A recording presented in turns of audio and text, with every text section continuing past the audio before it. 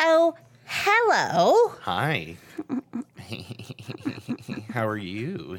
I'm good. I'm a little sheepy. You're sheepy? I'm a little sheepy. I know you're feeling good, but I'm a little sheepy. I am a rocket ship on the moon today. Yes. Well, some of us didn't get 14 hours of sleep and then consume a lot of caffeine. And some of us did. And I wonder which ones we are talking about. Probably the guy who's the rocket ship on the moon is the one who got all the sleep and caffeine. That kind of got a little bit Cosby there, didn't it? I wonder who we are talking about. Maybe a I little. wonder who the one is who got the sleep in the bed all night. Yeah, I know. We don't like Bill Cosby. I just miss doing the impression. I know. It's a fun impression to do, but I just can't think of him without, hating everything. I know. Bill Cosby has forever been soured. Yes. Remember when we watched that movie with him in it? That was very bad. Boring movie. Incredibly boring. We got to get back to watching terrible movies. I don't know how we're going to do it. I have thoughts about turning this basement into a proper way to screen movies. Mm-hmm. I still want to put a wall across this studio. Build that wall. Build that wall. Not the other one that makes everyone feel bad. This one. Build this wall. That's what we'll say. This wall will just keep the dogs out of the room. Yeah, right. Which would be great. I actually don't know where they are, and I'm not going to question it. Let's not even look at them. The minute you look at them, you give them power. Okay. But they are down here and being chill as hell, which is great. Has it been 2 weeks since we did the last Goose Chase? Are we on schedule this time? I can't remember. It's either 2 or 3. Yeah. I can't remember because somehow the schedule got. You were out of town last week. And right. Do it 3 weeks. Yeah. Because I was out of town. Right. But that was pretty rad. You want to talk about that at all? Sure. I went to go visit Adam, my BS friend, because I haven't seen him since before the pandemic, and we both are fully vaccinated and figured it was good enough time to catch up. So I did that and had a bunch of fun. We saw a local wrestling show, which was very intense. And then just hung out, saw some other friends that have also been vaccinated and got to sit outside and drink some beer and just catch up with some people I haven't seen in a while. And that was really nice. And then chilled out and watched TV and took naps. Like old people. That's right. That's my favorite thing is just the realization that, we could just watch TV and nap because we're old now. Well, the thing for me is I keep myself very busy. I'm not a person that likes to just sit. And if I am just sitting and not actively doing something, it's actually a bad sign that my brain isn't cooperating with me at the moment. Yeah. So to be somewhere else and have my purpose be no, you were just here to chill out and relax and hang out and have a good time. So if what you're doing is just sitting and watching TV and falling asleep and taking naps on the couch, then that's what you're doing. Right. But it's very difficult to get my brain to accept that. What? I just heard a burp in my throat. I am so sorry. I didn't notice. Oh my god. Oh my god. It's fine, Dave. It doesn't matter. These mics have heard far worse burps. That's true. Intentionally. Yeah. Maybe not on this podcast. No. But, anyway. So yeah, it's just kind of hard to get my brain to do that thing. I kept having to actually remind myself I kept wanting to be what can I do? What can I do? I'm you're at someone else's house. You're not going to start cleaning their house or something. Just sit your ass down. Right. And relax. Just enjoy relaxing. You have to put your brain into guest mode and just be whatever happens, and that's cool. Right. And the thing is, I wasn't not having a good time. I'm just so primed to my brain never wants to stop. It can't stop.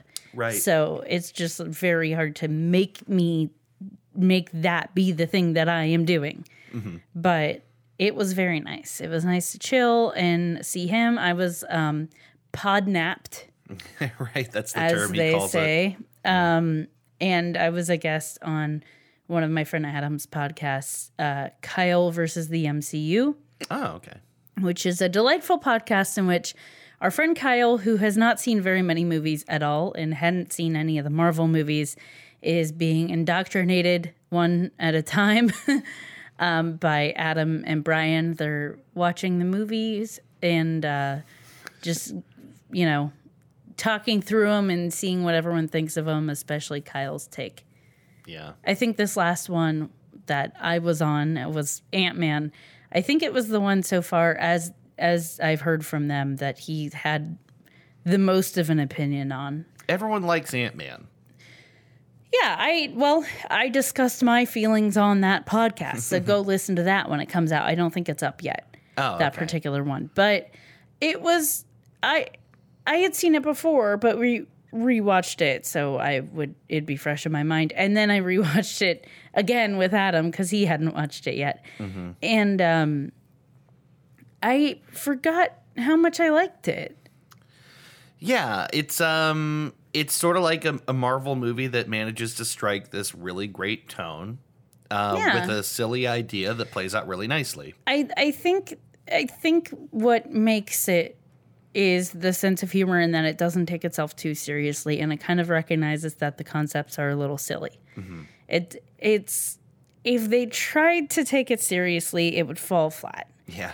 And one thing that was kind of funny is like they record part of the podcast like ahead of time, and then they watch it and go back and do the main episode the next sense. Time. So like when they finish an episode, at the end of it, they record the intro for the next episode a lot of the time. Oh, that's a good production idea. Yeah. So I listened to what they had recorded for the intro, and part of that was the trailer. Mm-hmm.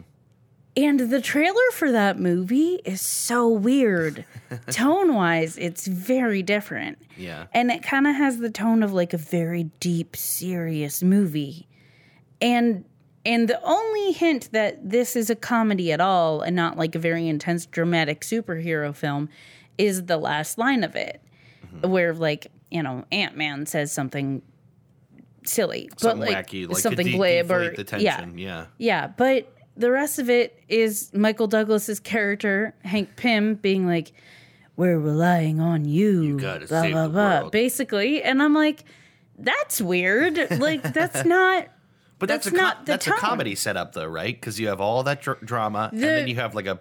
I don't think it quite hit. Like, I don't think the comedic line was enough to really hit the right notes. But it was just very weird. Because it was so heavy on the drama, and then just a little line of comedy at the end. And I'm like, it doesn't really portray what they meant for it to portray, maybe, or just like maybe the people who did the trailer weren't on the same page as the people who edited the movie, Right. But it was weird. For Kyle, especially, who had never watched it before, seeing that trailer ahead of time and then seeing the movie and was like, wait, a little bit of whiplash. You almost have to wonder if they were trying to figure out as they made the movie, right? Like what kind of movie they wanted to make. I think they knew they wanted it to be a comedy because their original director was Edgar. What's his name? Edgar Wright. Right, and then he ended up leaving over creative differences or whatever. And then they got another director, and I forget his name, but we looked him up to see like what other things he'd done. And he's clearly a comedy director. Like he's done mostly comedy stuff. So they clearly had that in mind. And you don't cast Paul Rudd if you don't intend for it to be kind of right. funny. Like he's a good actor, but he's not known for being like a serious dramatic actor. He's usually in like lighter comedic roles. The question is like how funny you want to make it. I'm sure that balance was probably something that maybe led to Edgar Wright leaving because I'm sure they had different ideas. Yeah, but I like it. I love Ant-Man. I had a really good time watching it, and it was really fun to talk to them about it. Yeah, and I mentioned our podcast on there since they podnapped me. I had to mention where they podnapped me from, and Brian said he might send us some recommendations. Oh, cool. For the podcast. So that would be cool if he does that. Hi, Brian, if you end up listening. Yeah. Brian and I, who always forget that we know each other, even though we have interacted multiple times, it makes Adam really mad. But it was a good time. I was glad I got to see them all. Other things we want to talk about? I don't know. We got a lot of things going on. It's garden season. The garden is getting ready. I have a vendetta against the plants in the side garden. Yep. You went aggressive and ripped out a whole bunch of these endlessly replicating little vines. Ground ivy. Bane of my existence. So we're getting ready to replace that whole bed with some wildflowers, which is going to be really nice. And good for the bees. I love my compost pile. I have a compost pile. Also, so I bought a bunch of tomato seeds at Kirsten's recommendation of like where to get them, because she bought a bunch of seeds from this company in California. I cannot remember their name right now. Oh no, it's Wild Boar Farms. And I bought like 9 varieties of tomatoes, and all of my seedlings, like I have some of each, like all the you put like 3 seedlings in a little pot, and you kind of, or each pod, and you kind of trim the ones that don't do the best, and you end up with like the best of them, right? All of my little pods have tomatoes in them, so we have a lot of tomatoes coming. Nice. A lot. A lot of tomatoes. It's gonna, if they fruit like they should, we're gonna be drowning in tomatoes, which is great. We can give some away, whatever, Can some sauce. Yep, we can do that. We have all kinds of options available to us. So hopefully they actually do what they're supposed to. The compost pile, I already mentioned that. The fruit Love tree. Love that compost pile. The cherries are growing, and the grapevine is starting little bunches of grapes. So like everything's happening, which is super exciting. I can feel like my soul come back. Yeah. When the springtime comes around. Boba's been in a particularly good mood lately. Yeah. Combination of losing weight and because his owners don't know how to read a measuring cup, and being on anti-inflammatories for his joints because he's a big boy and getting to be an old boy.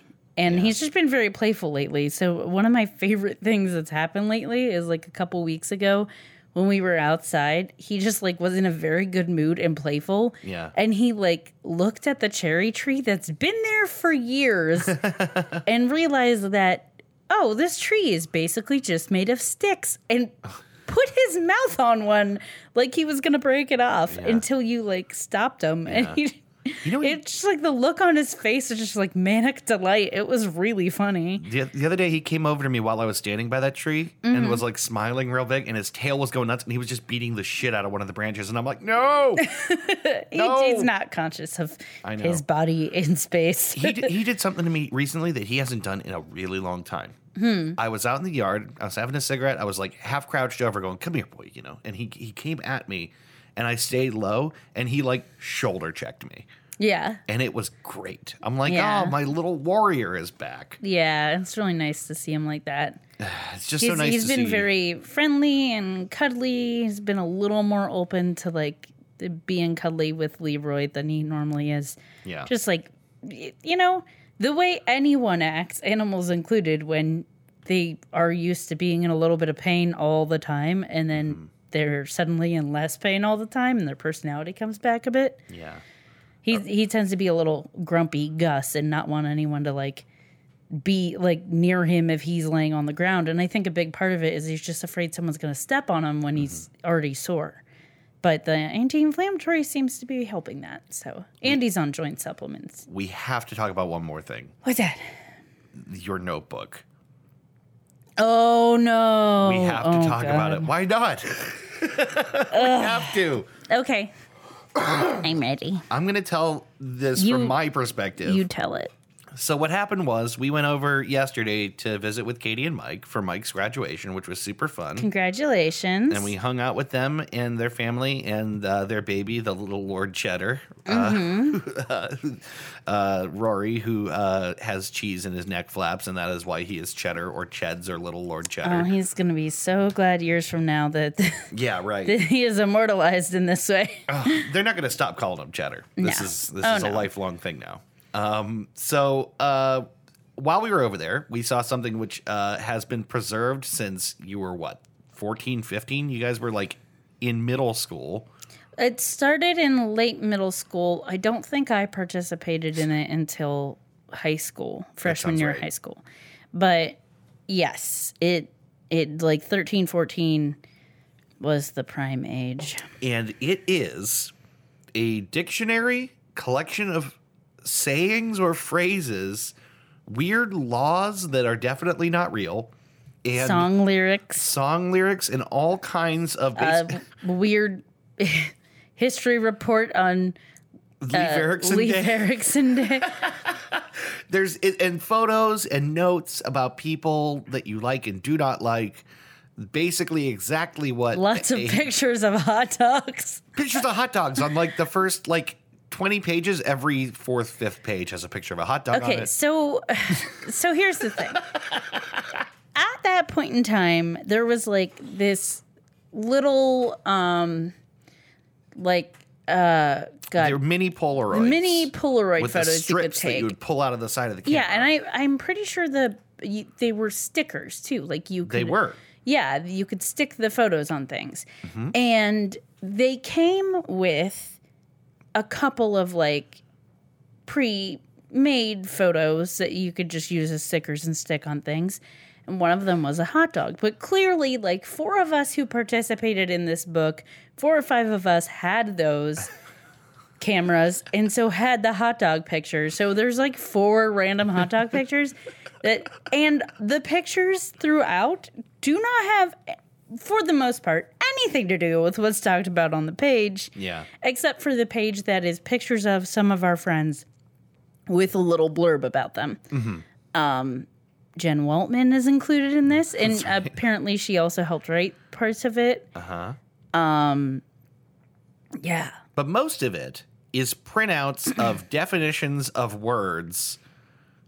Like that we typed on a computer. Yeah. In fact, there is one of the... Okay, so the first dictionary, there's like 3 dictionaries. No. There's one dictionary, there's a dictionary 2, and then there's 2 addendums. volumes. Yeah, there's there's like basically every other section is stuff we really, really forgot, whatever, yeah, and more addendums. There's also like an edition for each holiday. Yeah. That may or may not have anything to do with a holiday. I look at this like an archaeologist. I'm like, what was happening to them? What the hell was going on that this all came down onto the page? There's also a review page. Yes, the final page is my favorite part. Please leave a review.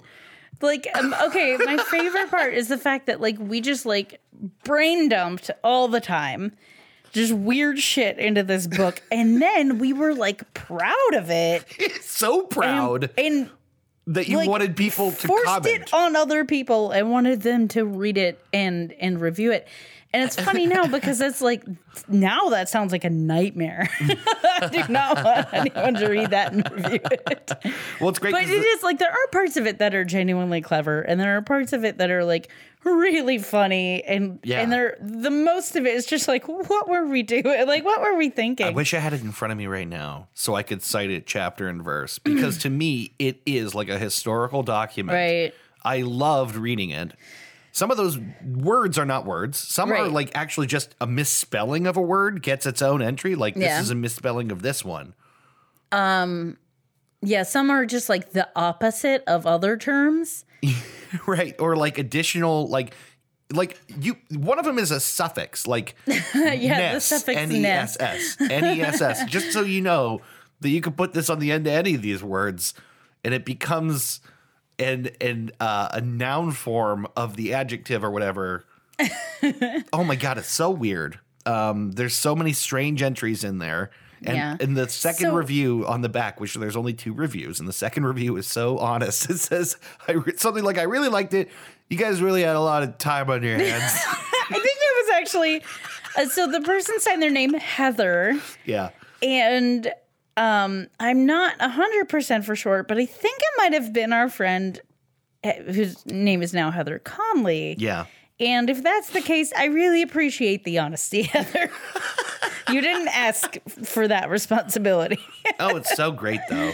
I mean, there's mentions of other people in there too, quite a bit, and then there's like lots of little mentions of. There's a whole page dedicated to someone named Dave that apparently we did not like. Someone named Dave you did not like. It wasn't you though. I'm not sure it wasn't, but I believe it wasn't because you were not in any of our classes because you were great above us. That's true. It was someone was in class. Else named Dave. Someone else named Dave. I don't know. It's just like there's so many beautiful highlights though in here. I wish I could think of like some. The thing is, it's almost better not to say them because they're like they come from this place of like pure childhood, I guess. And like you can really tell like parts of what we were going through. You're like, oh, okay, someone got a boyfriend and someone else is mad about it. Like the entry about boyfriends. Oh, it's weird. Yeah, so like clearly people were working through shit. I think it's great though because you're like it's a snapshot into the pressures of being a kid.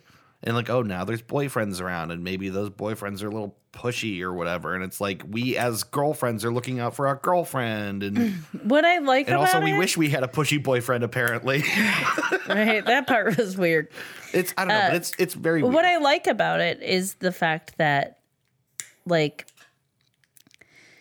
there's all kinds of movies about this period in like a girl's life, right? Sort of like the Harriet the Spy era of your or like childhood. A little bit later than that. Like when going through puberty and dealing with all this stuff, there's all kinds of books and movies about this. But I don't think they really fully capture how fucking weird you are at that age. Like it's not like like oh, this is our slam book, haha. Like it's like no, we were the nerd version of that. That we're like, no, we're gonna write a dictionary. Because we're huge dorks. And the thing is, I already told you this, but like I had a book called The Dave-tionary. Yeah, we were doing the exact same weird shit at the same time and didn't know it. And that's why we're in love now.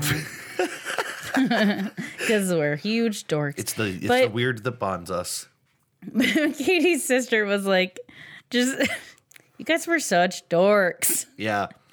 Oh, it's so great. There's even I'm like, yes, this is what we were doing. Yeah. On like a Friday night, which like typing definitions into Microsoft Word. The first dictionary is 400 some entries long. Yes. There's an entry for the printer that printed all of this. Epson, the wonderful thing that enables me to do this. Yeah. Like you're calling it by name. His name is Epson. And we probably did refer to him as Epson. Probably did. There's so many great entries in there, and they're like very weird. Some of them aren't even attempts to define. That's what I really like is when you come across one and it's like, man, I don't know what to tell you. Like the definition is, man, if you don't know what this is, I don't know what to tell you. There's one of my favorites is like a blank. And it's basically just like a blank left for curse words that we can't put in here because of the children that may read it. And I'm like, did we really think that children were going to be reading this? Yeah, you like left a blank that stands in for all curse words that are not appropriate to put in there. What's dorkier than that? That's like, we don't want to get in trouble for this notebook that no one's going to see. There's like great details of like crushes and there's like songs. And there's a song that Katie wrote that was called like, Don't Cry Like a Big Fat Hairy Girl or something. What was it? Yeah, it's something Don't like Be that. a Big Fat. I think it was called Don't Be a Big Fat Hairy Girl. Yeah, that's very. There's a lot of strange things. The songs are some of my favorites. I think I contributed one. They're usually co-written, so it's like a couple of us wrote them. Yes. And they're specifically mentioned who did most of it. Right. Who participated and who did most of it. Which I like that differentiation. Yeah, like this one is like example. This one is by Katie and Christy, but mostly Katie. Yeah. Like, okay. Like, all right. Credit where credit's due, I guess. Well, what that really is like I'm proud of this. I'm proud of this. Yeah. And also like I'm happy to share credit but like mostly this. But mostly. Yeah. Anyway, it's a delight. It's my favorite historical document of all time, and I really wish there were two of them. None of you will ever see it. No, I'm going to write a review. I do want you to write a review, because when we forget about it and find it in another 10 years, that'll be funny. You have to date the review, though. I will. I'm going to Roger Ebert the hell out of this. I'm going to write it so seriously. Also, the next time we see Katie and Mike, I should bring all of the Dolan comic stuff that I have, because that happened at around the same time period. Yeah. So Katie and I used to write and draw in Microsoft Word a comic called Dolan that we would then print and sell to our friends at school for 25 cents a pop. And I think wonderful. There's maybe like 4 or 5 full ones that we did, and then there's a couple that were started and we never finished them, and then there's a couple like little extra things here and there. But the lore of Dolan was starting to be flushed out at the time of that notebook, because there's stuff in there that Katie and I are like, oh yeah, that's Dolan stuff. But I have the rest of it in a separate folder. Sketches and drawings, a background, and just like character development, and then all the comics that we made.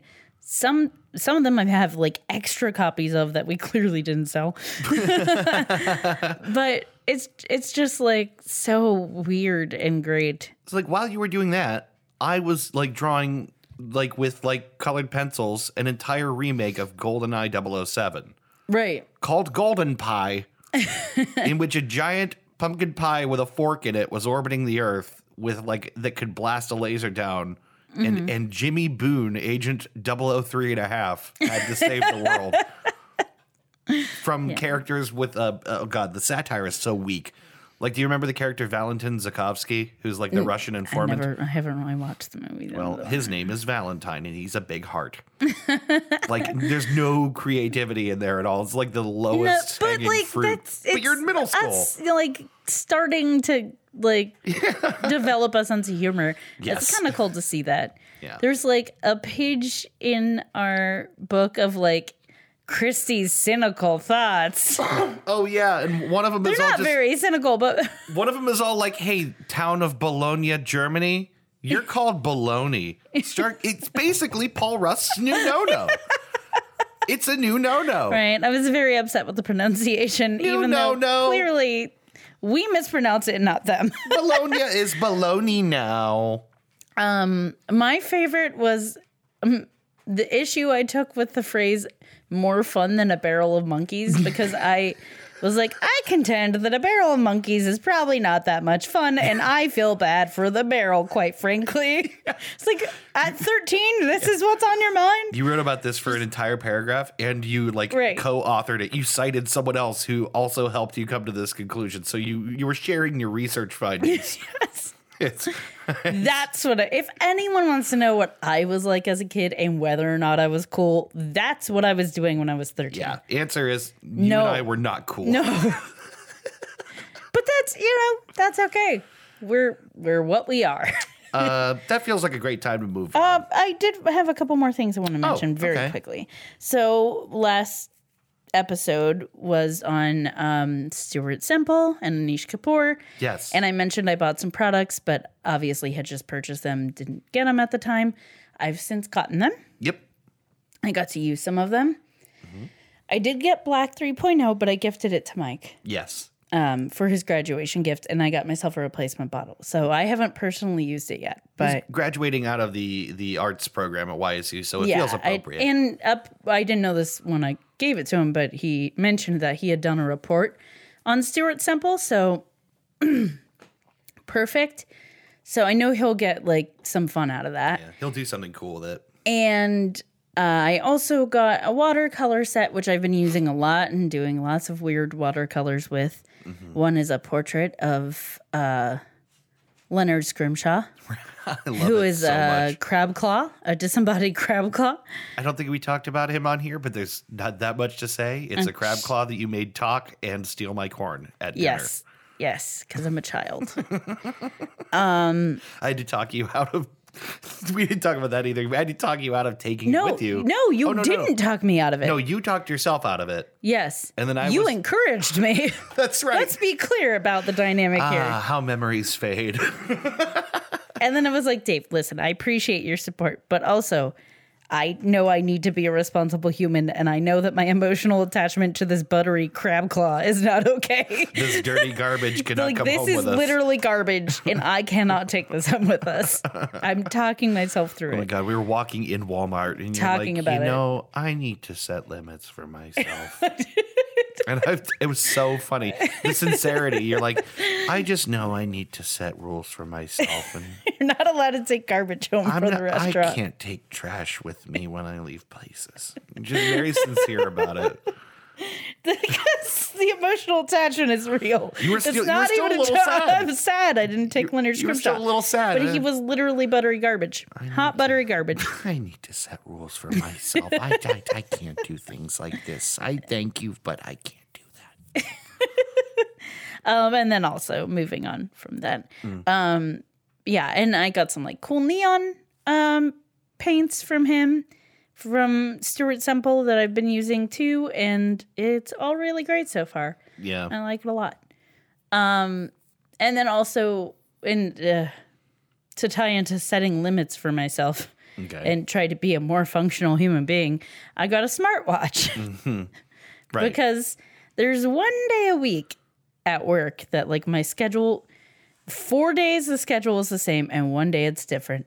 And every time I do something to mess up that one day, last week it was going in at the right time and leaving an hour early because I forgot that I went in an hour later than I'm used to. Yeah. So I decided that I have to do something. Well, part of the thing is just like having to keep your phone away and not use it at work. Right. It's harder to keep track of these things. If you have it on your wrist, it's a little easier to see at a glance, and that'll help a lot. Right. Like I use my phone for reminders and stuff, but I don't look at my phone at work.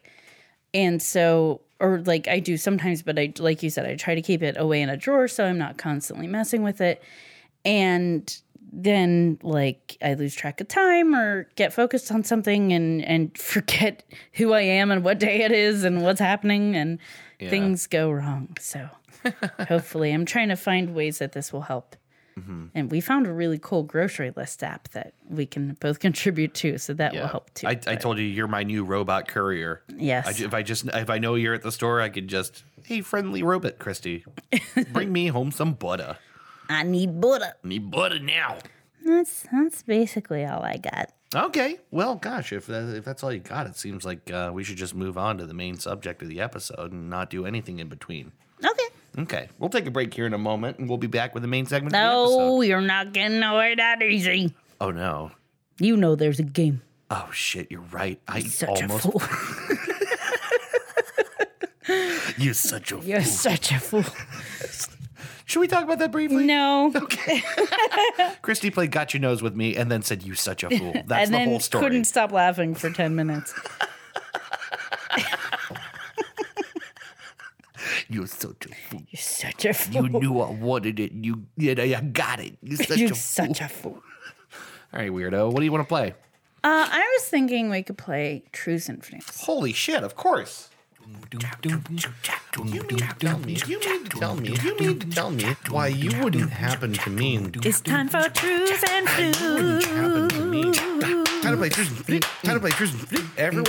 Everyone's playing famous game, the game that's taken the internet by storm. It's time for Trues and Fnews.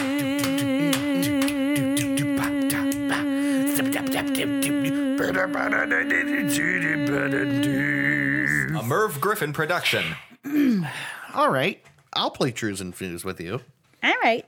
Tell me how it works. Okay. Trues and Fnews is a game, a fun little game. It's sweeping the nation. It's an internet game in which I will give you 3 news headlines. 2 of them are false. 1 is true. You will tell me which is the trues and which is the Fnews. Pretty good. Yeah, I've done better. You stuck the landing. It's okay. Yes. It's fine. Now let's do it. Are you ready? I'm ready. Number 1. Ba-ba-bum. Okay. Christian Mad Libs. South Carolina vandal completes religious signs with sentences like God saves your butt and thank you, Jesus, for last night. Oh, that's clever. Okay. Number 2.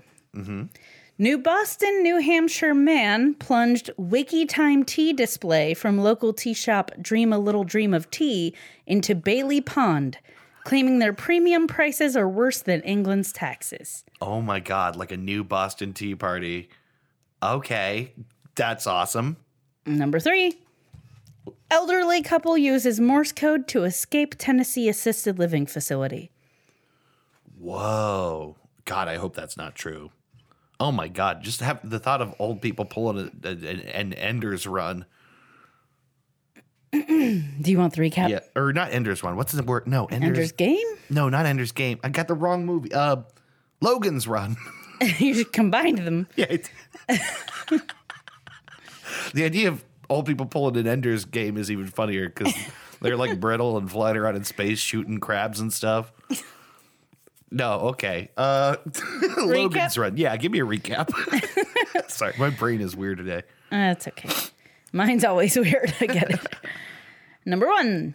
Christian Mad Libs. South Carolina vandal completes religious signs with sentences like God saves your butt and thank you, Jesus, for last night. I really like that one. Number 2. Yeah. New Boston, New Hampshire man plunged Wiki Time tea display from local tea shop Dream a Little Dream of Tea into Bailey Pond, claiming their premium prices are worse than England's taxes. Okay. Number 3. Elderly couple uses Morse code to escape Tennessee assisted living facility. The last one's kind of sad. Okay, here's my rationale. Number 2 sounds like it's something that happened in Gilmore Girls, and so I don't believe it. Number 3 is kind of sad, and I feel like it's probably the true one. Number 1 is really funny, and I feel like you thought of it. So against what I want to believe, I'm voting for number 3. God damn it, you're right. Ooh, yes. I was hoping you would think that one was me because it had something to do with my profession, and then you would think that maybe I came up with it. That would have been a good red herring that way, but I figured that you wouldn't come up with something so sad. The thing is, it's not super sad. I didn't think it was super sad. Well, they're escaping. It's a little dangerous because they escaped, but they were recovered. They had just gone for a walk. Oh, okay. Well, why were they unable to go for a walk? They have Alzheimer's and dementia. Oh. And so what happened is that they're in like the memory unit, which is like a little more locked down to make sure that stuff like that doesn't happen. Sure. And they don't just wander off. Right. And apparently they have like a digital lock that's like a keypad, but apparently it has different tones for each digit. So and they can so hear the husband used his skills, past Morse code skills, to listen to the tones and memorize what the password was and then put it in and they got out. Oh my God. And it seems like they really did, like they were found walking pretty nearby. And so the home was fined. They obviously got in trouble for this. The home was fined. Yeah. And they said they changed their passwords and they're checking on the residents more frequently, and they are also scheduling a supervised walk for that couple every day so they can go out and get the walk. Okay, well, that's a really happy ending. Yes, it could have been worse. It could have been much worse, but it did end very well. And they get their walk. Yeah, the fact that they get their walk. I mean, like, the part that makes me sad is that they felt they had to go to these lengths to take a walk together. Well, but also, like, if you have dementia and Alzheimer's, you're not necessarily thinking. Your reasoning might be very like, you're not even necessarily in this timeline. Like, in their heads, they might not have even necessarily been in an assisted living facility. Right. You know, you don't know exactly what their motivation was. For all we know, there's like a POW fantasy. Right. It's very possible that they could have just asked to go on a walk and that would have happened, but you don't know what processing was actually happening in their head at the time. So it ended up the best possible way it could have ended up. Mm-hmm. So yeah. I hope that they're happy right now. Me too. And I hope that they're enjoying a lovely walk on a nice day like this. Yes. And I'm really sad that there's no sign out there that says "Thank you, Jesus, for last night" or whatever. Because that's really funny to me. God saves your butt.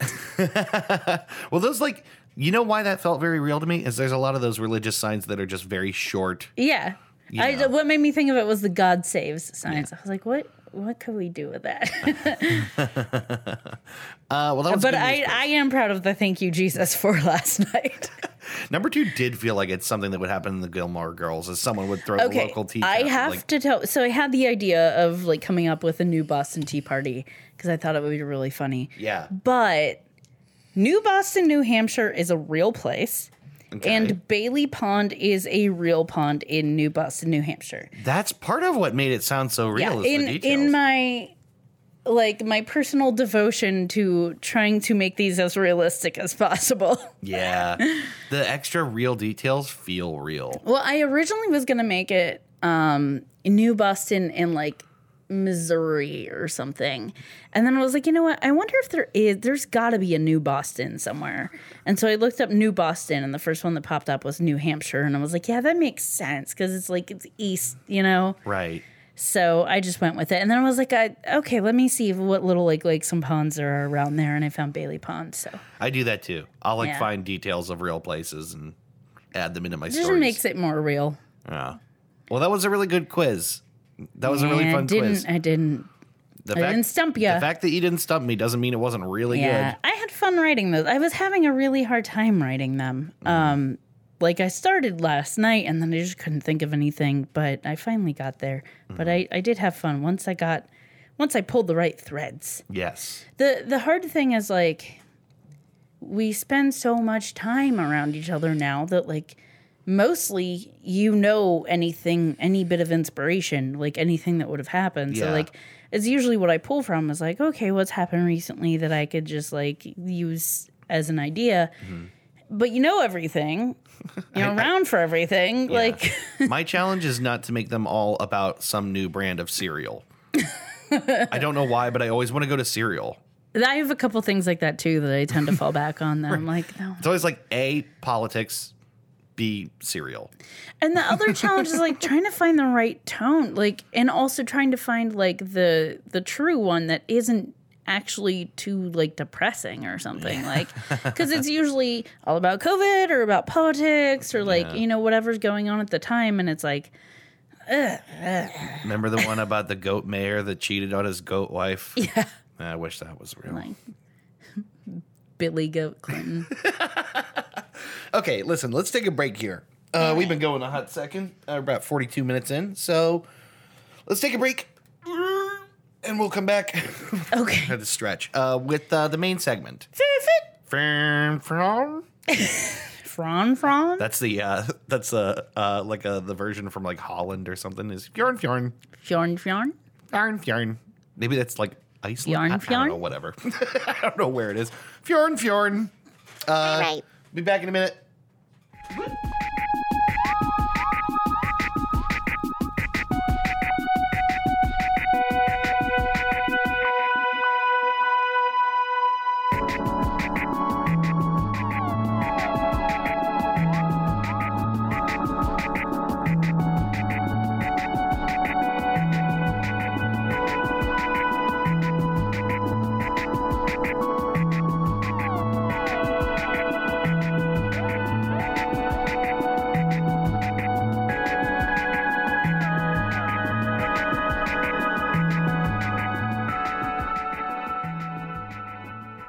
And we're back. And we're back. Still stretching. Yeah. That was a good stretch. That was me. Was that you? Mm-hmm. Oh, I heard that. Okay. It is time for the main segment. It is time. I am tentatively calling this episode Go Funge Yourself. All right. And basically, in advance, I'm just going to tell you, you already know, we're talking about, blockchain type, crypto type stuff, right? And this is going to be kind of light on the technical side, because I think the more interesting thing to talk about is what has become the economic side of non-fungible tokens. NFTs, which have become really, really popular like in the last couple of months. I don't know how much you know about them. The NFT as an idea. Minimal. Yeah. I think about as much as the layperson knows. Yeah. Maybe slightly more just because, you and some of our friends have talked to me about them, but yeah, I don't really know like an in-depth technical level, and that's not the part I'm focused on really, but anyway, yeah, this episode might end up turning into a little bit of a rant. I'm not sure. But basically, let me start by saying that, like, everybody, even people who don't know nothing, dance now. Everybody dance now. And while you're dancing, think about this. Everybody knows about, like, crypto in air quotes now, right? Mm-hmm. Like, you don't really have to know much to know that cryptocurrency is a thing people are very fixated on, right? And in particular, that people are seeing it as an investment opportunity to throw money in, and then crypto becomes worth more. And everyone's gonna get rich on crypto, and no one will lose out really hard. But crypto is very popular right now. Bitcoin. What's up? Bitconnect! Oh, that guy. What a legend. Anyway, so a lot of people know about crypto in that sense. The latest crypto craze is around this concept of NFTs. And I'll get into what they are, but basically the gist of an NFT is that it refers to non-fungible token. Mm-hmm. They're a unique kind of thing that lives on the cryptocurrency blockchains, right? Not all of them. Actually, I think, like, for example, Bitcoin does not have built in, I don't think, a concept of non-fungible tokens. It's strictly this currency. Strictly fungible. Yeah, very fungible. Or at least that's the idea. NFTs are different. And they've become insanely popular, and they're, kind of serving as a way to own something that previously wasn't ownable. So I'm going to try and explain that concept more than the technical side of what an NFT is, how it lives on the blockchain, all that stuff. So let me start with saying this word fungible, as in go fund yourself, is a word that came up in a previous episode of Goose Chase. Actually, I'm fairly certain it was our Halloween spooky episode with Kirsten. And Kirsten was when we were talking about this idea of, like, what is money, or, like, what is a currency. Mm-hmm. And one of the features that a good currency should have is fungibility, right? Which basically just means that, like, a solid currency should be made of mushrooms. Yes, you should be able to plant it and get mushrooms. No. Not at all, Christy, you silly dum-dum. Hey! No, so... That's Miss Silly Dum-Dum to you.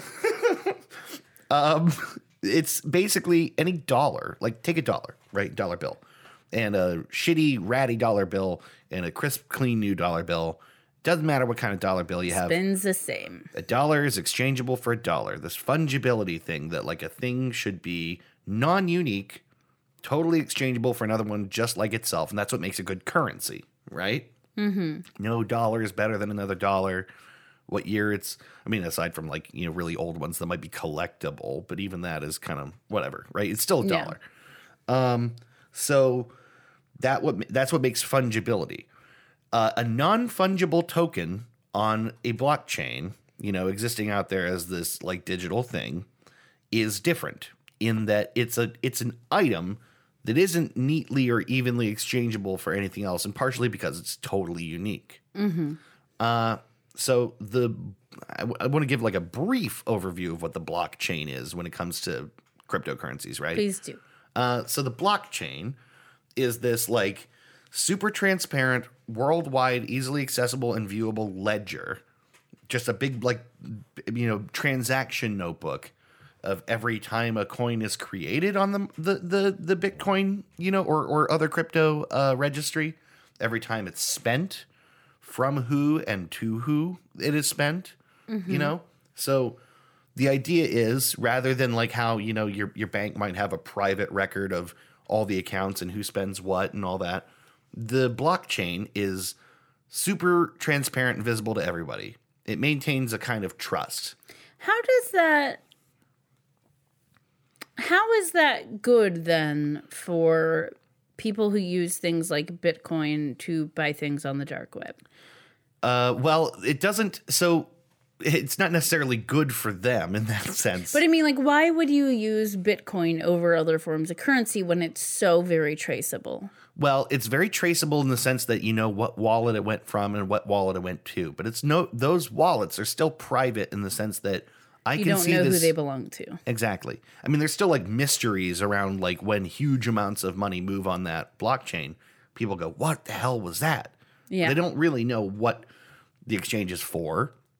I don't think that there's a mechanism to note the reason or like notes on why the money went. There might be. I don't actually know that for sure. But for the most part. But if you were doing something shady, you wouldn't, even if there was exactly an ability to. But the real value in it is just that everyone can see where the money is and where it's moving. Everyone has an accurate picture of it. Currencies can't be artificially inflated, for example. So like the US government can print just a bajillion bucks whenever they want. You really can't do that with Bitcoin.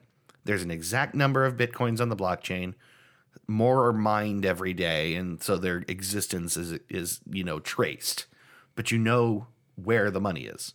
And so that transparency is part of what is the charm of cryptocurrencies, is that people, like, everyone knows exactly what's up.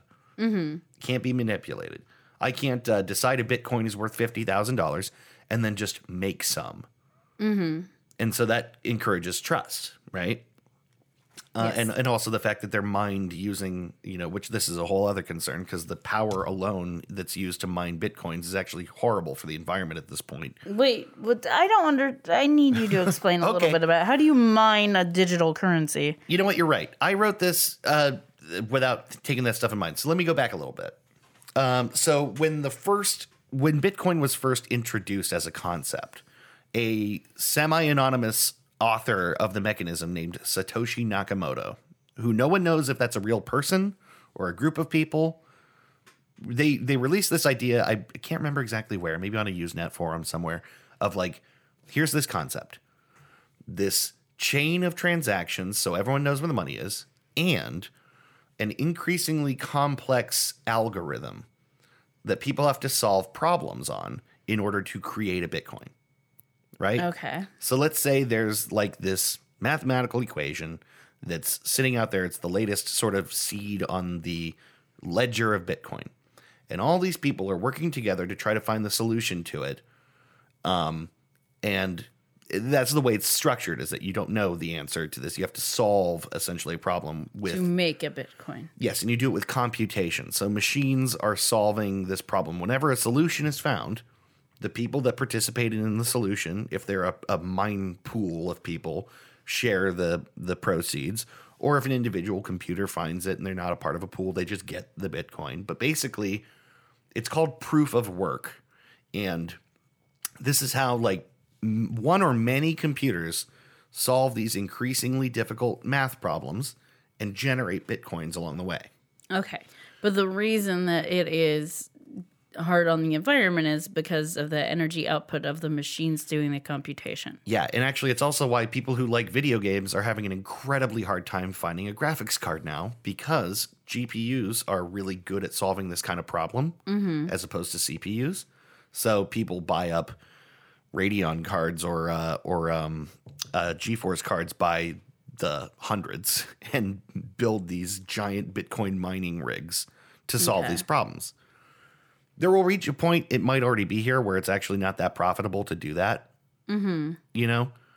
But, I guess as the price of Bitcoin goes higher, it continues to be profitable, right?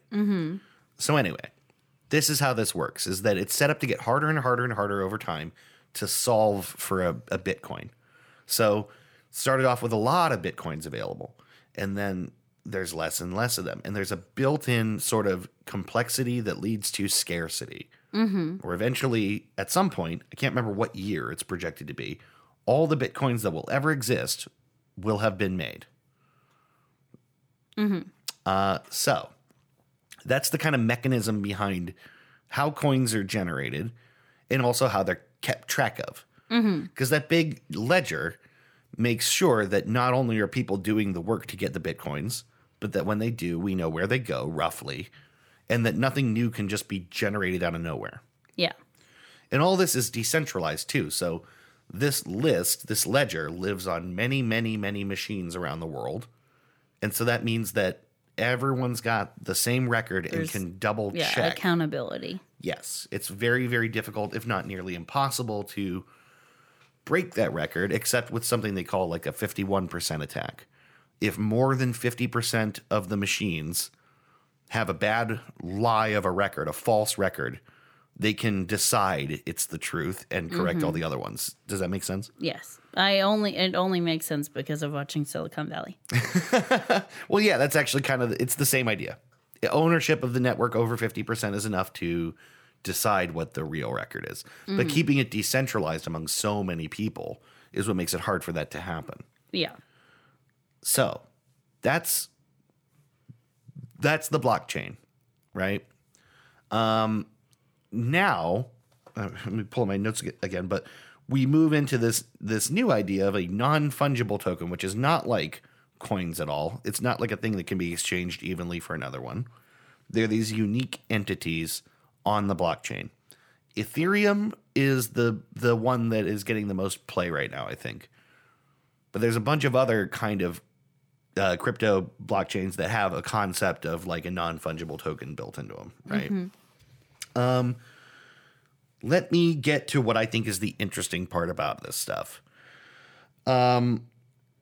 So here's how this works in practice. When I wrote this, I didn't know it was already happening. So bear with me as I lay out a hypothetical example that's actually a real example.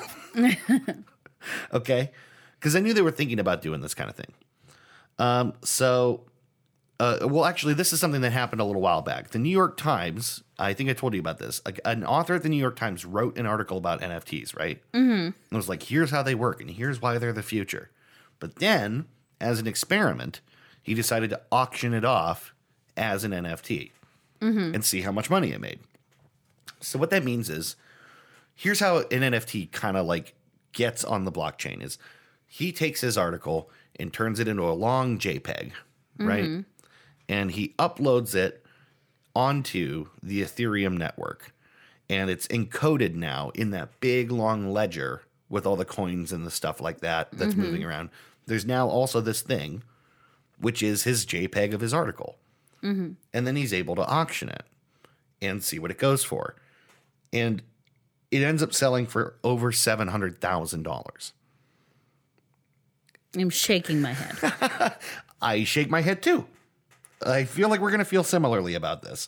But, okay, here's the question. Why? Like, who wants this for $700,000, right? Right. Because, I mean, that JPEG of that article and the article itself are available to us.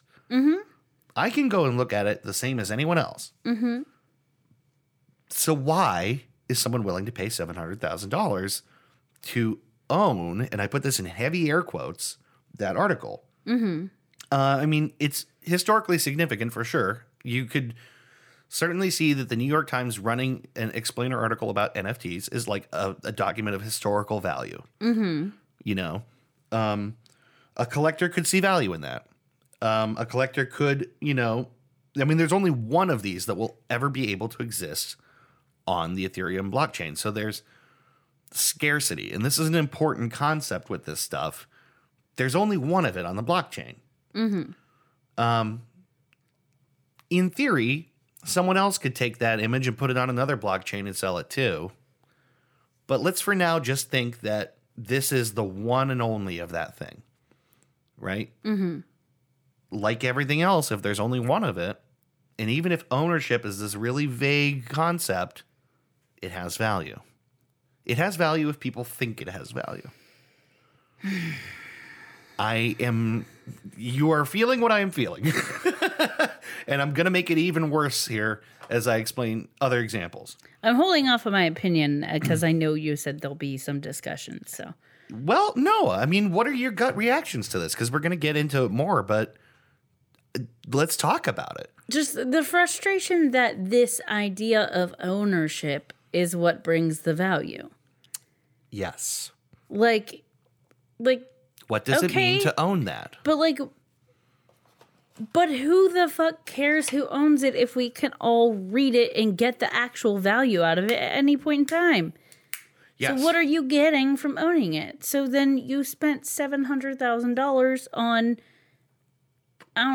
being a pick-me and being the first to, own something that anyone else can see at any point in time and get the actual value out of it? Totally. Totally.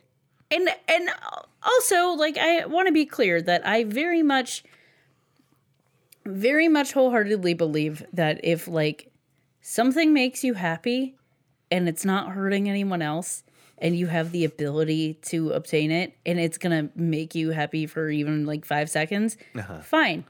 Buy that toy at the drugstore that's stupid and you'll never use, but it makes you laugh and makes you happy. Yeah. And it's 25 cents. Whatever. Fine. Yes, do that.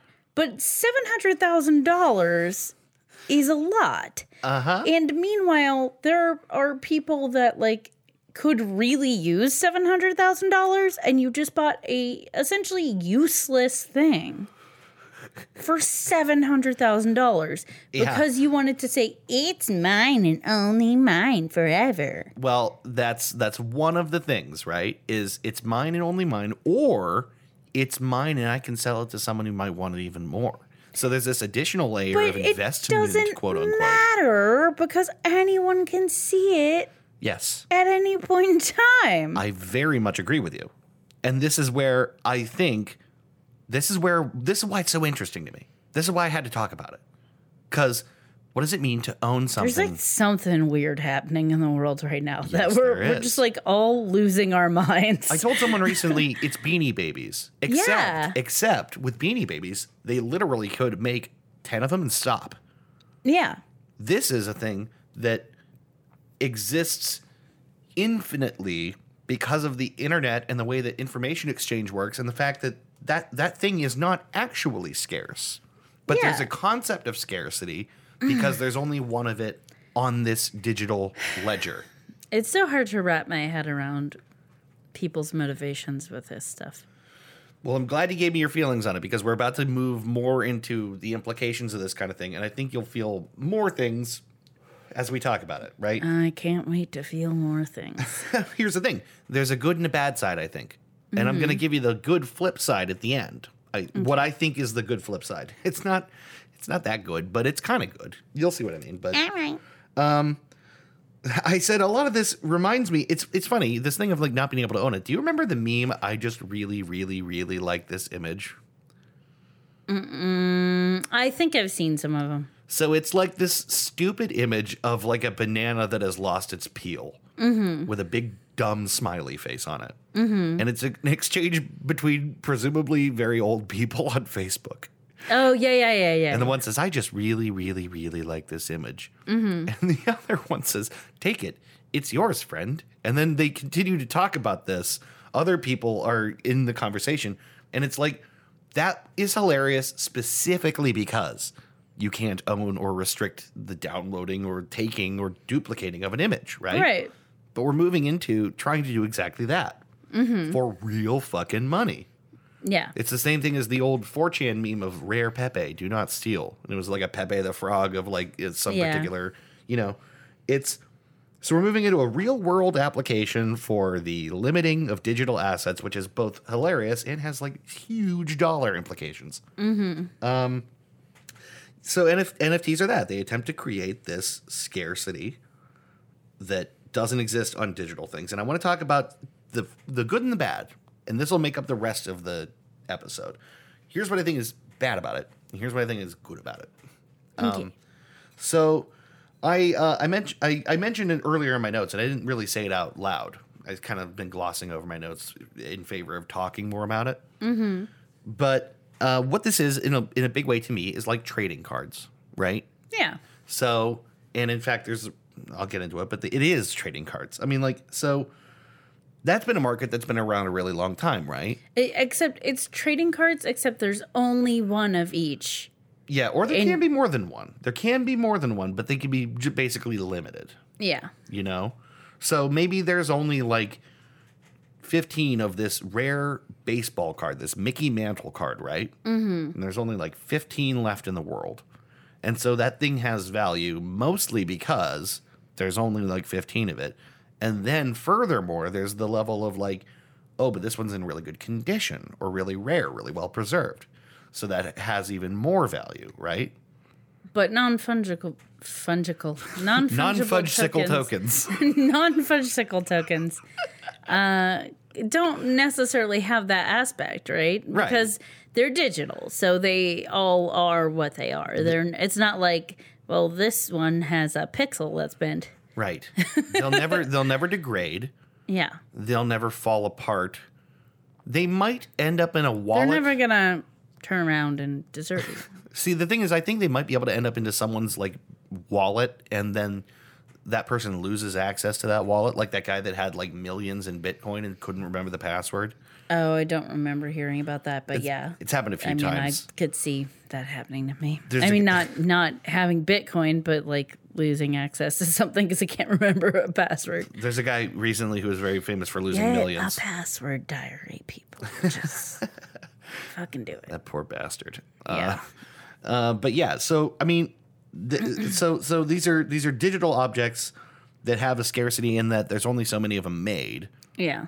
So here's how. Let's apply this to the NFT, marketplace and say, because this is I think where a lot of the money is going to be is in sports memories and memorabilia. Mm-hmm. And I was talking about this from a hypothetical standpoint because I knew they were thinking about doing this, but I'll get to it when later. They've already done it. So here's an example from the NFL. I just used the NFL as an example. Let's say that they have minted on the blockchain in the NFL's official, trading depot or whatever, video of the Immaculate Reception. You know that play, right? Or at least have heard of it. I think most people have at least heard of it. I feel like I've heard of it, but I can't remember exactly what it was. I'm not a huge sports nut, but basically Terry Bradshaw throws a pass that bounces off of someone's helmet, and then it's caught and turned, into a touchdown with 30 seconds left in the game. It's a game-winning pass. Okay. It happens in 1972. It's basically everyone's favorite NFL memory, or like way up there, right? So now let's say the NFL has created its own crypto exchange for videos of sports memories, and they put that video on there as a listing.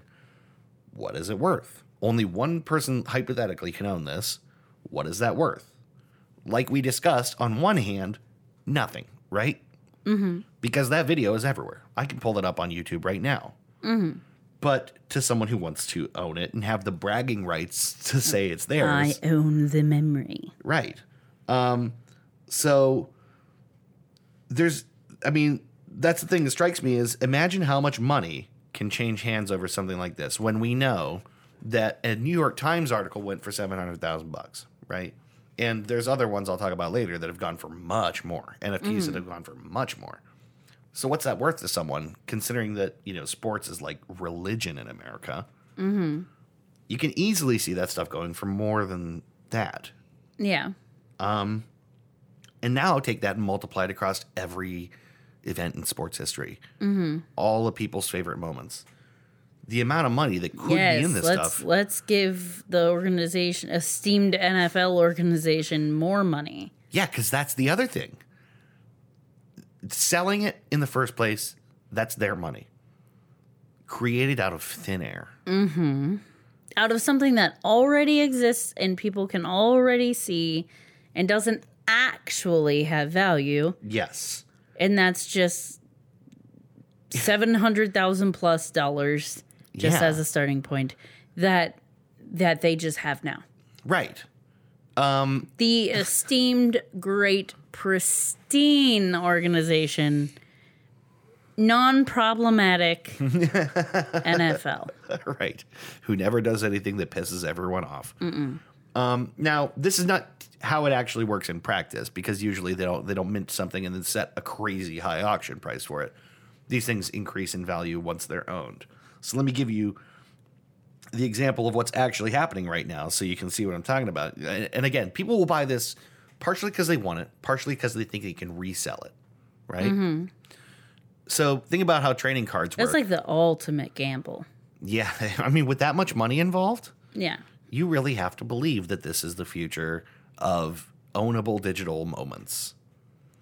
So think about baseball cards, right? Mm-hmm. How baseball cards usually work is you buy like a $5 pack of cards. Mm-hmm. And you open it up, and there's certain rarities in there. They might include one that's kind of rare, or your odds there's of like getting so many common ones. Yes. Some like moderately rare, and then like every once in a while they'll include something that's very rare. Yeah. So there's an element of chance to it, right? Mm-hmm.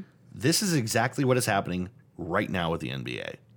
I didn't know they had already gotten this far, and that's why I was like, "Oh my god, it's happening!" Because I looked it up. So there's something called NBA Top Shots. Mm-hmm. It's a crypto-powered exchange of moments in NBA history. It is essentially online trading cards, and it has made $230 million already. So this happens not by them being like, okay, so here's a Jordan dunk, and we're going to sell it for $100,000. That's not how it works. Because if they set the price there, people might not really buy it. It's like, who says it's worth $100,000?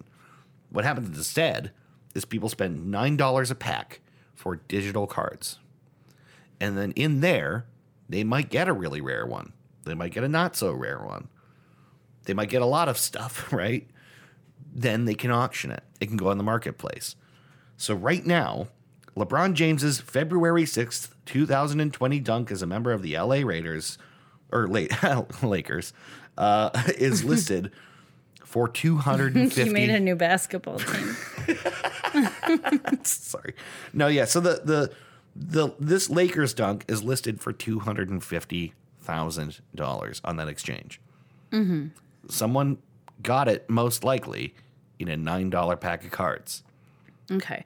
But the value to the NBA is the fact that how many $9 packs of cards are they selling? I did the math. They've made something in the ballpark of 25,500 sales of these $9 cards to make. That's assuming that their $230 million is all on $9 a piece cards. It might actually not be that way, right? Yeah. I mean, because what they're making also, if I have this rare LeBron moment and I want to auction it, they get a piece. They get a seller's fee. So if someone thinks it's worth $250,000, all the better for the NBA because they get a fatter chunk of that transaction fee. Mm-hmm. So all the better and more motivation for them to encourage this idea that it has value. Mm-hmm. And again, the supply and demand side says if someone's willing to pay $250,000, then it is worth that. Yes. I kind of disagree, right? Here's the real irony, though. Here's what cracks me up. I looked at that dunk on the site, right? They have it listed for auction. There's actually two of them, and the minimum bid is $250,000. I can watch that card play out. I'm looking at the listing. I'm watching the dunk. Mm-hmm. To me, it's as good as owning it. If I can pull it up and watch it, it's as good as if it's assigned to my name. Mm-hmm. And you saved $250,000, I saved or $100,000, or whatever they're asking for. $250,000. You saved $250,000. It's not the only multi-$100,000 listing up there. There are a lot of them. You can see all these events as digital trading cards. So this is the bad for me. This is the part that I think is bad about this and stupid, right? Is like it's kind of a swindle, don't you think? Well, what's super frustrating is the fact that who has $250,000 to blow on this? That's an important question. And it's the same people who have a majority of the money. Yep. And this is what they find value in? this is what they find value in. This is what they don't want to let go of their money in their hot little greedy little hands for, but they'll give it for this. Well, you won't give someone a 20 on the street, but you'll give 250,000 to own something that anyone can watch at any point in time. You're like making my rhythm for me here. It's so great. You're like leading me right where I want to go with this. Because that's an important question. Who has 250 grand to blow on this? There's either A, people who like sink a bunch of money into buying Ethereum currency to then spend it on a card or something like that, right? Mm-hmm. Those people who like actually put in that real world money. Then there's a subcategory of people, the new crypto rich, who maybe don't come from money or even really have a lot of money, but they got in on this stuff when it was worth nothing and bought like tons and tons of coins with the expectation that someday it would be worth something. And lo and behold, holy hell, it sure is. Those people exist. So fucking cash out and have money instead of spending 250,000 on shit like that. I agree that it's stupid. But they have an incentive too, because if you hold like 10,000 Ethereum coins or whatever, something, I don't know. I don't even know how many there are in existence, but I'm just saying, if you own a lot of a cryptocurrency and it's going up in value and people are starting to appreciate it as a valuable thing, what is one of the best things you can do to like cement that is actually worth something? Is help create a reality in which it actually is by sinking it all into something real or fake real, limited scarcity, but kind of real. Basically tying it to an actual dollar price. Use it. Yes. Spend it. Spend it in a way that sets the bar of the value. This is where we move into what I think is good about this and also shitty about it, but kind of good about it. And this is that I think this has the potential to be an elaborate prank on the rich. Right? Mm-hmm. I feel bad for people, normal people, who don't got a lot of money, who are sinking tons of their real world money into digital trading cards that are not ostensibly worth anything real. But how like, I'm sure you don't have stats on it, but how likely is it that that's the majority of the people doing it? I don't know. I mean, the thing is, $9, if you're, okay, I'm as greedy as the next person, I guess, probably. If I think I can spend $9 and have something that's worth virtual $250,000, even. But it's the same thing as regular trading cards, right? Like, sure, like a pack of trading cards is $5 or $9 in this version, but there's a limited amount of rare things you're going to get. Mm-hmm. You might not. You probably won't. But trading cards are gambling for kids. Right? Yeah. Like, that's how they get you started. Yes. Because it's like, well, yeah, $5 is nothing. Like, that's my allowance this week or month or whatever. But like, $5 is nothing. I can blow it on this. And it's exciting, maybe I'll get something rare. You get a shiny thing either way, but you might get something really great. But the likelihood that you're actually going to get something really high and then be able to get money off of it for it, is not that high. Yes. So then you get your next $5, and now you're hooked on the feeling of the potential and the hope that maybe you can. Yes. And now you do it again. Now and what you're paying for is the excitement. Yes. And that adds up. Mm-hmm. And now you're essentially addicted to gambling. Yeah. Well, that's what it is. I mean, it is gambling. Yeah. I've been, like investing this year in the market in little places here and there, including in buying some crypto and seeing what happens with it. And, Chris always says, and he's absolutely right, it's gambling. If you put your money in there, you got to be comfortable with knowing it could all completely dry up and that you have just gambled your money away. Yes. I mean, in many senses. You really, if you're trying to be responsible about it, should only use money that you're happy with blowing away in the wind. Yeah. And so in some sense, if people want to spend their $9 on the excitement around a possible shiny that never arrives, I get it. What bothers me is this thing that it's not it's not a thing. Yeah. And it only has the value that the market puts on it, and that value seems way overinflated to me. way, way, way And overinflated. also, if you have people hooked on the excitement and the hope and are now essentially addicted to gambling in this particular way, it doesn't happen in a vacuum. It doesn't happen in a logical way.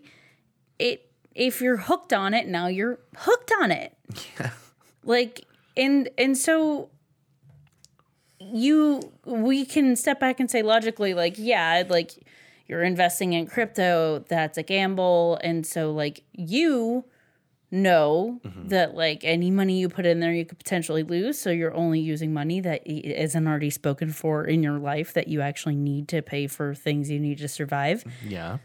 I'm not sure everyone's doing that. I'm not sure everyone's doing that. And I would assert that a lot of people aren't doing it that way.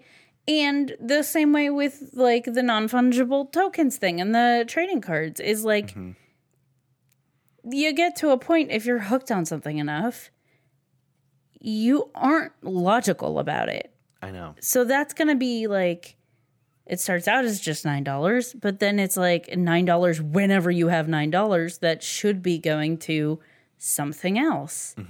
And so now you're spending real money that you could actually be using on something you actually need. And that adds up pretty quickly. And now you are in a bad spot because you didn't get any rare cards, or you did, but you're not getting rent. You're not getting the bid that you thought, so you're not making your money back, and you spent your rent on nothing. It's propelled by greed and fantasy. It's propelled by greed and fantasy. That's really what it is. That's what drives these prices up, makes them seem worth paying for. And again, artificial scarcity. Like, I can't stress that enough. Like, the idea that there's only one of something. Blatant form of artificial scarcity. Yes. It's actually a lot. It's not like the diamond companies withholding the diamonds. Yeah. Which does create real scarcity because they have control over all of them. It's you being able to interact with the diamonds and essentially have the diamonds, but still be like, well, I don't own the diamonds. Let's put it a different way, because the diamond analogy is a really good one. Let's say that there's like millions of diamonds, and there are, right? A diamond is not a rare object on Earth. But now, like, only 4 of those diamonds are considered diamonds. And we agree to pretend the other ones aren't diamonds. Yeah. We are participating in a collective illusion that there's only 4. Yeah. You know what I mean? Because that's what it really is. But here's where I want to transition this into what I think is maybe the positive upside of this. And I think I did I already say it? An elaborate prank on the rich. Yes. This is what I hope happens, because I feel as bad as I feel for the idea of people spending money that they don't have. I love the idea of people spending money they do and it being pointless and going to someone else. I just can't help myself. I can't help myself. I agree. So have you heard the name Beeple? I think most people have heard the name Beeple around NFTs. I haven't. Beeple is an artist. You've probably heard this story because it happened last month. Beeple is a digital artist who had a collection of his work called Every Day, the First 5,000 Days. And he was doing just every single day artwork, right? Digital artwork. And then compiled it into a large mosaic of images and auctioned that as an NFT through Christie's as like a real piece of art on auction. First time, I think, maybe not the first time that digital art was sold, but certainly as an NFT. I mean, like, this is a first in a lot of ways. The big first is that it sold for $69 million. $69 million for a JPEG. Let that sink in. A JPEG that's a composite of a bunch of other images. Yes, which I'm not totally sure, but I'm probably pretty sure you can looks see like them all. Well, it's probably massive. I don't Yeah. know. I don't know. But basically, a real, legitimate Christie's auction, $69 million. there's no way that people thought this would happen. You know what the starting bid was? $100. That's set like a minimum bid. Yeah. And is already too much to pay for a JPEG. Right. But this went from $100 to $69 million, and it sold to a guy. And this is why I mentioned the new crypto rich, because I think it's an angle to think about. So the buyer, he's an early Bitcoin investor named Vignesh Sundarasan. Okay, he's basically a new crypto guy. He got in on Bitcoin early, and from Toronto, I think, started the first network of physical ATMs for Bitcoin. We weirdly have one at our gas station around the corner, which I noticed the other day. You mentioned that the other day. It's like a physical ATM where you can like put in real money and get Bitcoin deposited into a wallet. Which is interesting and not maybe totally useless, at least not to me. I mean, like, again, currency is currency. It's worth what people think it is. And so if you want to transfer your dollars to Bitcoin, I don't think that's a fundamentally stupid idea. So he started this network of Bitcoin ATMs, and it is essentially young crypto money, right? He paid $69 million for this artwork and was prepared to pay more, and has no regrets about this. And I think I know why. Because here's the example. When they put Beeple's artwork on the Christie's auction, they had no idea what to expect it to be worth, right? It's a digital asset that is being sold for real world money for maybe the first time, and nobody really knows what that's worth. Did you hear that little snort? Yeah, I heard the little snort board. They're being really good, by the way. Can we take a minute to appreciate this? I'm not looking at them, but yes, I acknowledge they're being very good boys today. They're just sleeping. So how do you set a price for this? The way you set a price is you let someone set the price. If you have a shit ton of money in cryptocurrency, establishing that you're setting the value for this kind of thing very, very high. So then more people down the line will pay a lot for it. And then you make your money on crypto. So ostensibly, a lot of people, more people being into crypto and needing more crypto for these things is going to make the guy who runs the crypto ATMs very rich, even more rich in the future. Take it as an example. If I have 50,000 Bitcoins, I don't know what that's worth. I'm willing to spend half of them on a piece of digital artwork, blowing a shit ton of real world money to say that this piece of artwork is worth so much that the next time one comes along, someone has to put $50 million into Bitcoin. The remaining Bitcoins I have, plus however many more I might acquire, continue to increase in value as they are taken seriously as a legitimate currency. You can see the incentive for the crypto rich to push the value of the thing that they have an insane amount of, which to me is kind of, I don't know, it's artificial. All of this is artificial. This is not the good part yet, right? This is not the good part yet to me. I mean, this is still kind of bullshit. It's all bullshit. By throwing $70 million of artificial currency essentially at it, or I guess the currency is real, whatever, you know what I mean. He sets a value. It's the same kind of thing that allows the NBA to be like, well, what's someone going to pay for a digital trading card of LeBron James doing a heckin' dunk? And then whatever someone pays for that, that's now real. Yeah.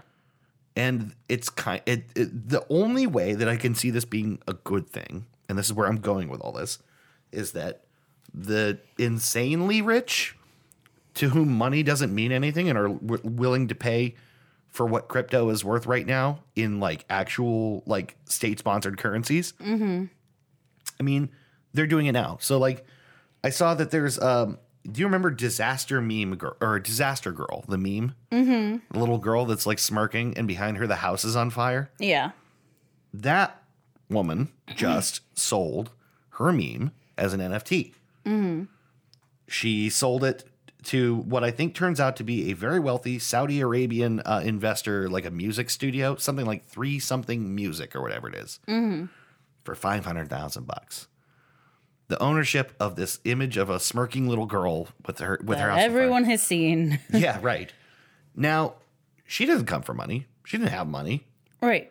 She just got $500,000 from a crazy rich investor. Right. And she found a way to monetize a thing that the internet took and made their own that she didn't make any money off of, an image of herself. Yeah.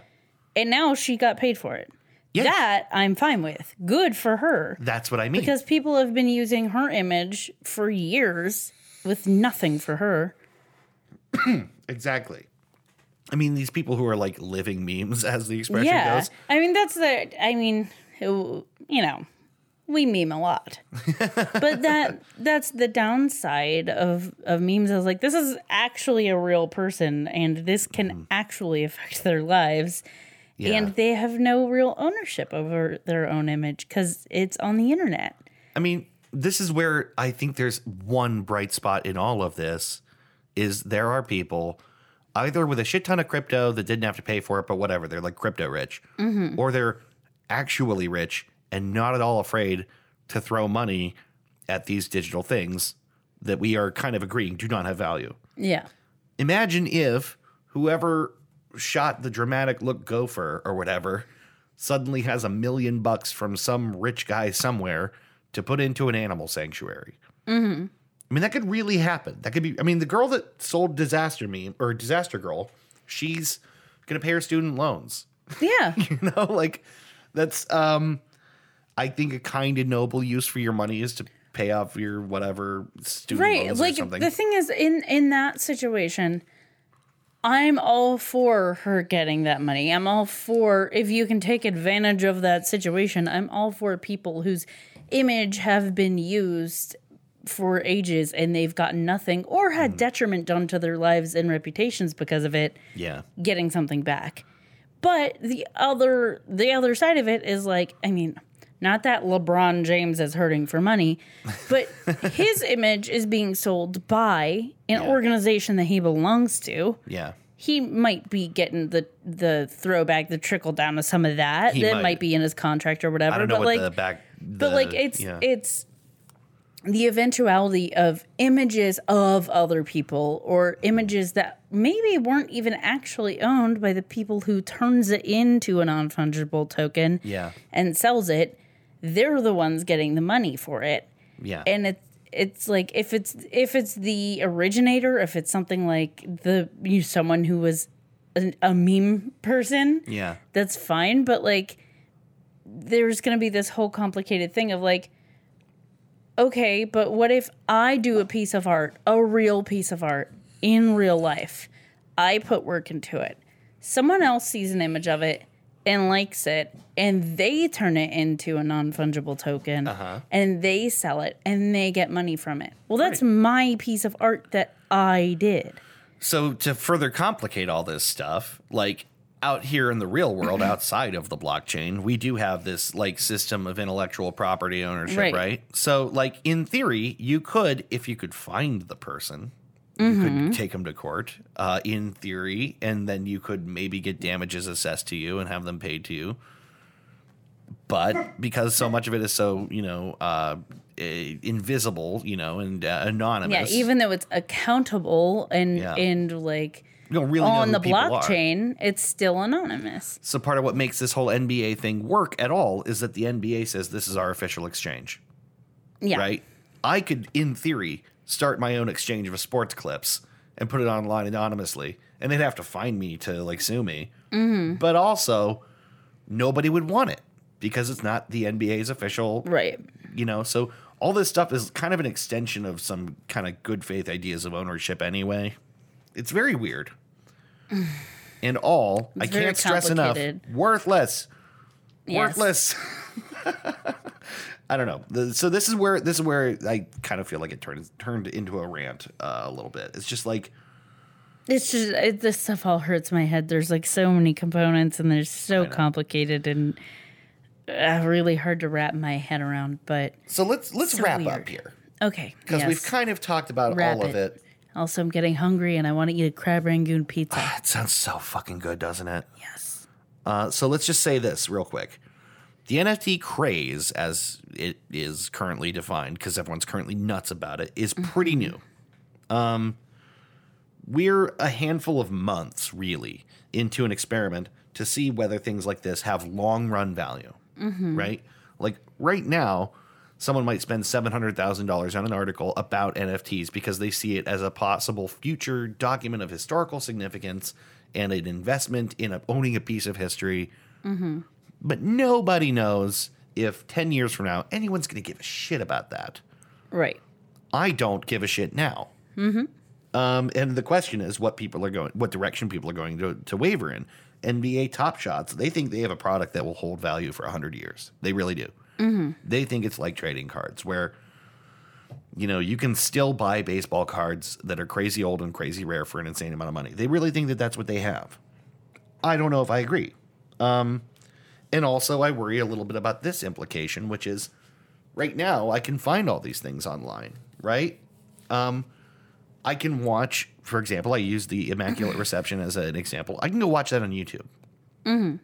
What if the NFL decides that it actually has more value if they copy strike every video of that event? Right. And so the only way to really access, watch, and trade it is through their exchange. Well, this kind of starts to come back to the idea, the very specific version of this idea that I talked about on the last episode, which is ownership of things that whether or not they should be accessible, and limitation of things that maybe shouldn't be limited or more people should have access to, like art supplies and things like that, like Vanta Black, and what things belong to the world and what things are truly private. And then that gets complicated. And then you're going to have a whole bunch of Stewart samples on your hands. Well, I just think I don't know. I don't feel like if you're spending $9 for a pack of digital cards that don't exist, you're really getting screwed. I think if you're only spending $9 and if you actually have that $9 to spend. And frankly, it's like loot boxes and games and stuff. It's like, yes, it's gambling, but it's a relatively low gamble. Unless you spend a ton of money on it, it's a small investment in a potential thing. I don't find it to be as inherently bad as I do. Well, I mean, hundreds of thousands of dollars. I think it's a smart decision. Taking emotion and personal feelings out of it, I think it's a smart decision for a business to see that something is getting popular and, okay, maybe we should embrace this because this might be the future.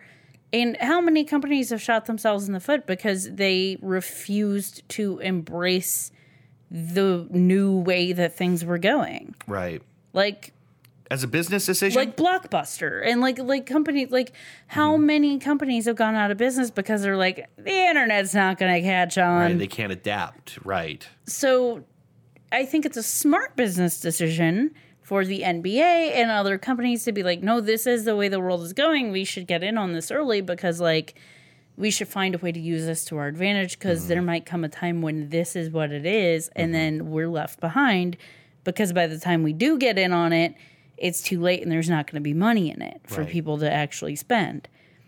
I think it's a smart business decision.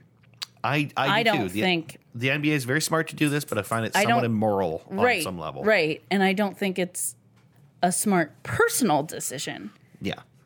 For a lot of people, but that doesn't matter. And the truth is we won't know until we see which way things like this trend. Yeah. If lots of people start spending hundreds of $1,000s on moments in history that they don't really actually own anything for, and then nobody wants to buy them.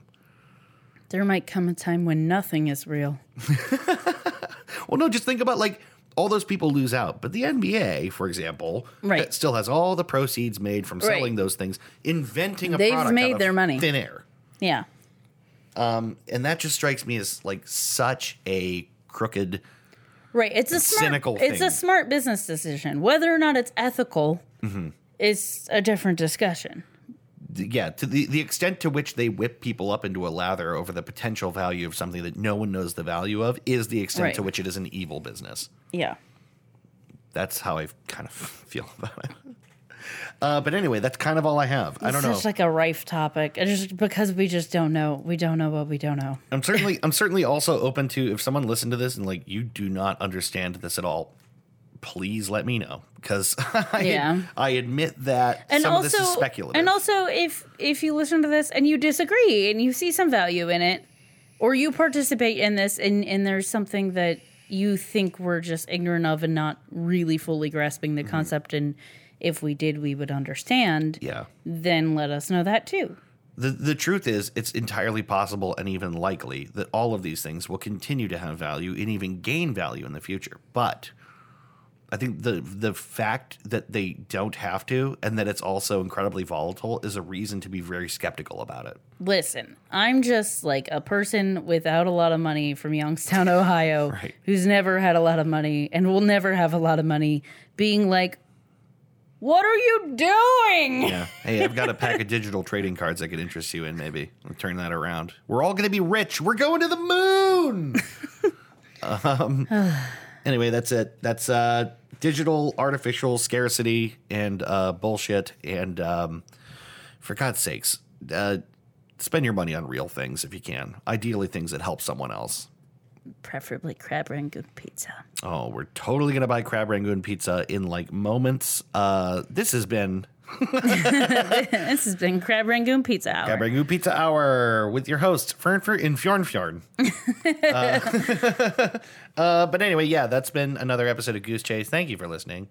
Goose Chase. We will hopefully see you in 2 weeks like normal with another normal episode. Hopefully. This was not a not normal episode either. I don't know why I said it that way.